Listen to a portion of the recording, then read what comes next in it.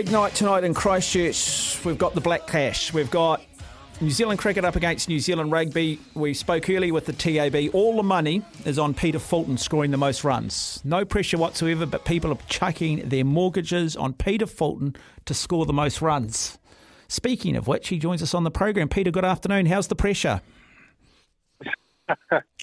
Not too much pressure. I think a couple of years ago I had my day in the sun. So, if I was a betting man, I'd be putting it on someone else. Have you spent a lot of time in the nets, Peter?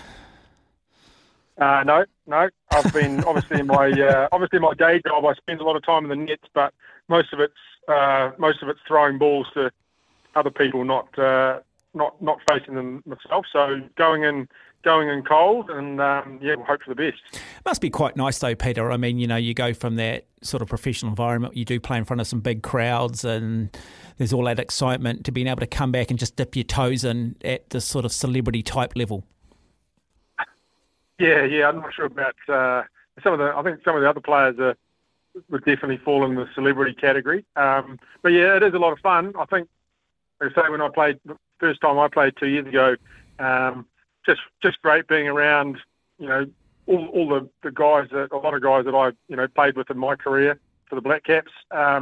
They're great to catch up with people you haven't seen for a while, and you just pick up where you left off, and you've always sort of, I guess, got that sort of common sort of bond. When you've played with people at that level, and then also the rugby guys.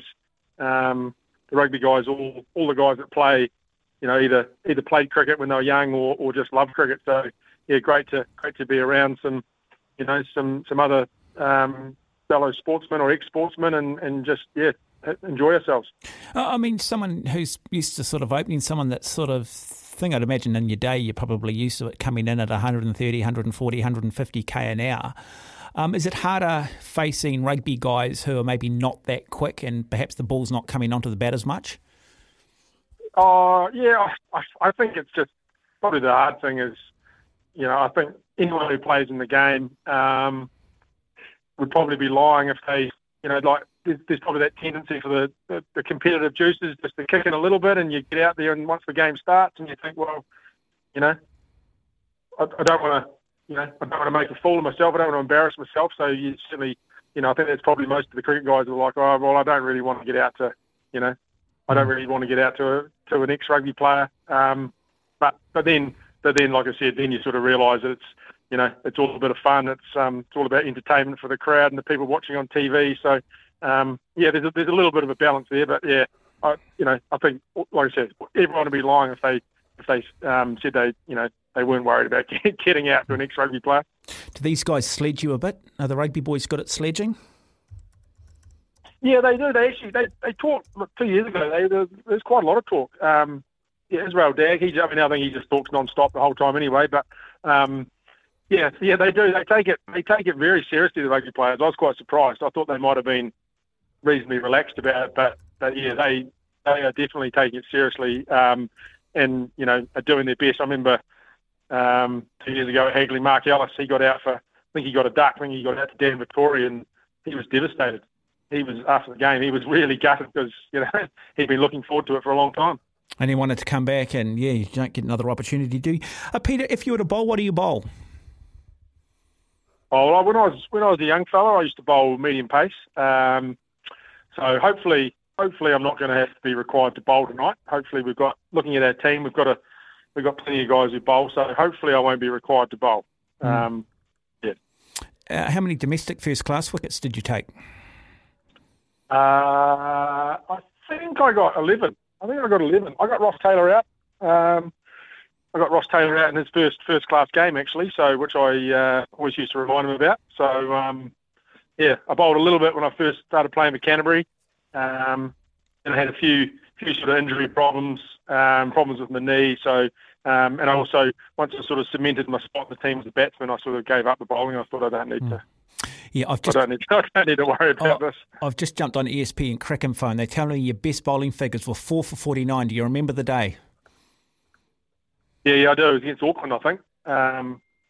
It was against Auckland. So, yeah, that was one of my first. I probably only played a handful of games at that stage. So, yeah, I don't know whether whether I sort of wasted an opportunity by not bowling. But yeah, like I said, I don't think I had a great future as a bowler. And how do you have you found the transition going from being a player to a coach? Are you a good coach? Is it something that came naturally to you, or have you had to sort of work quite hard at it as you do, trying to work to make it as a cricketer? Yeah, I think you're always trying to. Coaching's similar to a player, that you're always trying to get better, and you're always, I guess, figuring out ways to do things differently or better, or how to improve. But when I played, it was always something I probably thought eventually I was going to get into. I love the game. Really used to enjoy, trying to help, I guess, young players when I was still playing. It's been good. It's not I don't think, I say this to people, I don't think you don't get the same highs as a coach as what you do as a player. I think your best days as a player are always going to be better than your best days as a coach. What about the same lows? Do you get the same lows? Yeah, you don't. But yeah, I was just going to say you don't get the same lows though either. My worst days cricket as a player, far worse than as a coach, because I guess as a coach you can't actually physically go out there and in the heat of the battle. You're probably more responsible for the preparation before the game, and then the aftermatch, what you're trying to do afterwards in terms of analysing the performance and, working out how you can be better. So, yeah, like I said, it certainly doesn't beat playing as far as the highs. But yeah, again, you probably when I go home after a game, I'm probably never as disappointed as what I was after my worst days as a cricketer. Except these days when a team loses, it's always the coach that gets sacked, doesn't it? When you're a player, it's always the player that gets sacked. Oh, yeah, always. Yep, coach's fault when you lose, player's fault when you win. That's my motto. And what's the depth of Canterbury cricket like at the moment? Are you happy with the depth?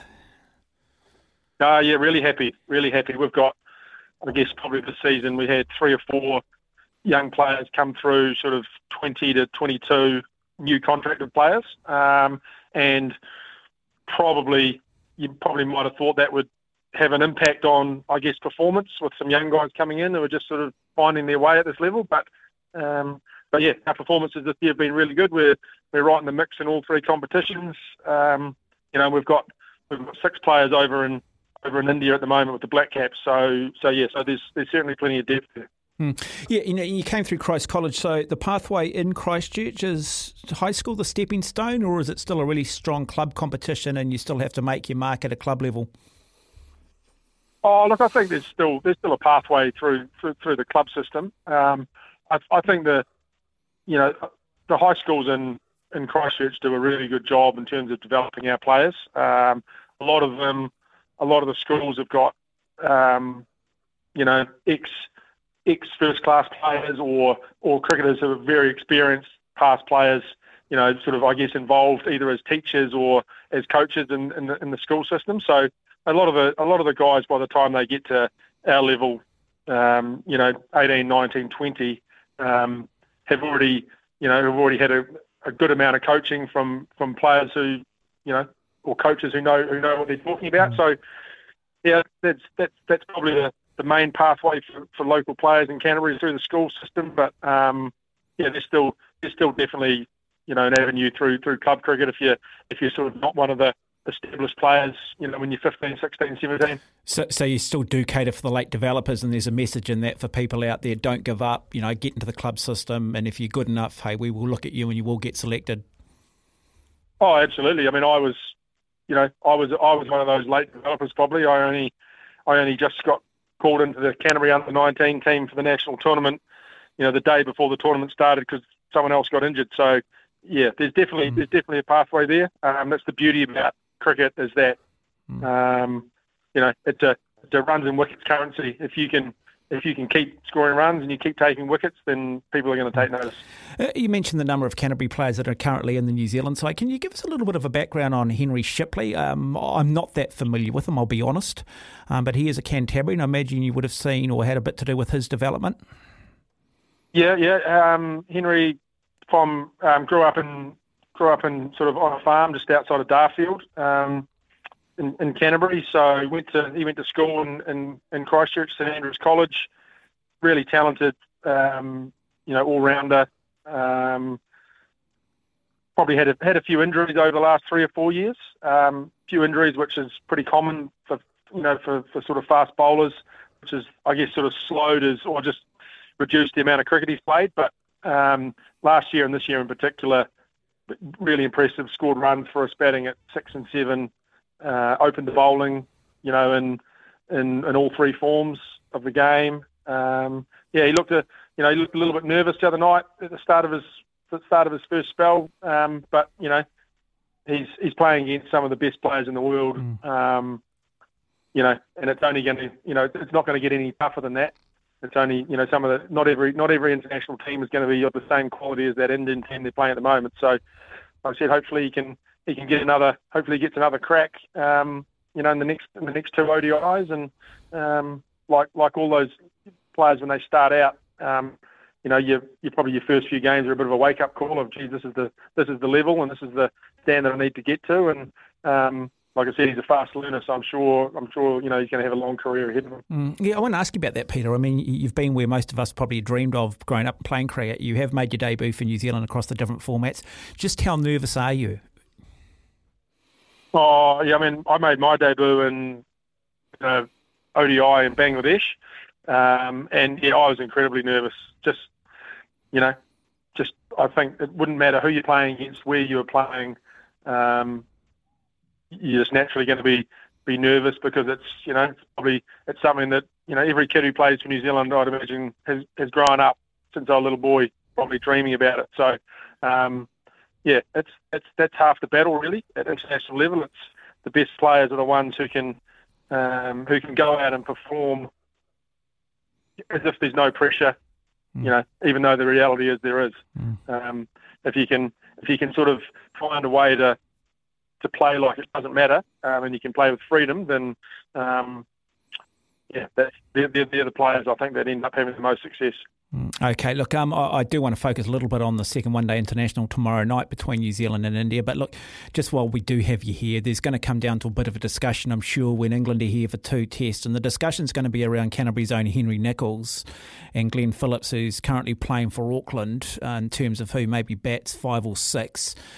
Which way do you see this way going? And do we stick with Henry Nicholls, who's got a very good track record at home, but it hasn't been so good overseas in recent times, or do we go with, I guess, the more exciting Glenn Phillips? Oh, well, look, I mean, you could probably say I'm a little bit biased, but I would be selecting Henry. I think he averages 37 in Test cricket still, even after a little bit of a lean run of late. He's got 8 or 9 Test hundreds, I think. Look, I think that's the way I'd go. That's the way I think the selectors will go, because I think they've shown in the past that they stay sort of, I guess, loyal to the players that have done the job in the past. Glenn Phillips is no doubt he's a really exciting player. But I think Henry's got the track record of scoring runs in tough conditions against quality bowling attacks, and England are going to have a quality bowling attack. So. I think that's the way they'll go. Hopefully, that's the way they go from my point of view as Canterbury coach. It'll be a great series overall. I think it's the way that England have played since Brendan McCullum took over. I think it's going to definitely be exciting to watch. Yeah, but competition's a good thing, isn't it? I mean, as I say, if you're going to stay number one, train as if you're number 2, keep aspiring, and that's only got to be good for New Zealand cricket that we do have that depth. Look, really good performance from the Blackcaps the other night. I have no problem if they're losing, if they're in the fight, and India 349 for 8 and reply New Zealand 337. A remarkable 100 being scored by Michael Bracewell, 140 in fact. How do you beat India in India? Clearly, I mean, you've got to play positively, and I'd imagine you can't be in 2 minds. Yeah, well, I mean, depending on the wicket, I think probably, the recipe for the Blackcaps is probably to win the toss and bat, and like India did, post a big score. And if you post a big score, then you put pressure on even some of the best players in the world make mistakes when they're chasing 7, 8 and over. So yeah, I think they'll probably be pretty keen to win the toss. In saying that, obviously only one team can win the toss and one team can bat. So yeah, they got to try and find a way to restrict it to a chaseable total. I mean, Michael Bracewell showed the other night What can be done when it was almost probably a losing cause by the time he came out to bat. But yeah, that'll be the challenge. The challenge is the games in India are generally one-day games are generally won by the team that bats the best. So yeah, there's a couple more players can take a lead from Michael Bracewell, and it'll give us a good chance. Yeah, I mean, we lost, but it was almost a little bit of a victory. No Bolt, no Southey, no Williamson. Bolt and Southey, first time since 2010 we hadn't had either in a side. Oh, absolutely. I mean, that's the, like I said, we're playing one of the best teams in the world in their own conditions. So, yeah, it's definitely not going to be easy. And like I said, we can probably I'm sure the players will probably take some confidence. They'll look at the way Michael Bracewell played and say, well, if he can play like that, then there's some quality players in the top order that can play like that too. So, yeah, you'd hope that they'll take some confidence in that, and like I said, hopefully take India head on in the second game. Okay, Peter, look, lovely catching up, and yeah, look, all the very best tonight. So you all convinced that you're not going to be the top scorer and people shouldn't bet on you? Is that what you're saying? Well, I'm not sure what the rules are. I don't know if I'm allowed to say that. Okay, well, I might get in trouble with someone. But I'd like to say we can say in jest, eh? All I'll say, I'm not. Maybe I'm not striking the ball very, very well in the nets lately. So, So you're there. People can do with that what they want. You're there for the taking, eh? You're there for the taking. Peter Fulton's there for the taking. Maybe they should be betting on the bowlers. Anyway, we probably should leave it because it is a murky world and it's all in jest anyway. Peter, hey, look, lovely chatting to you and all the very best for tonight. No, yeah, thanks a lot.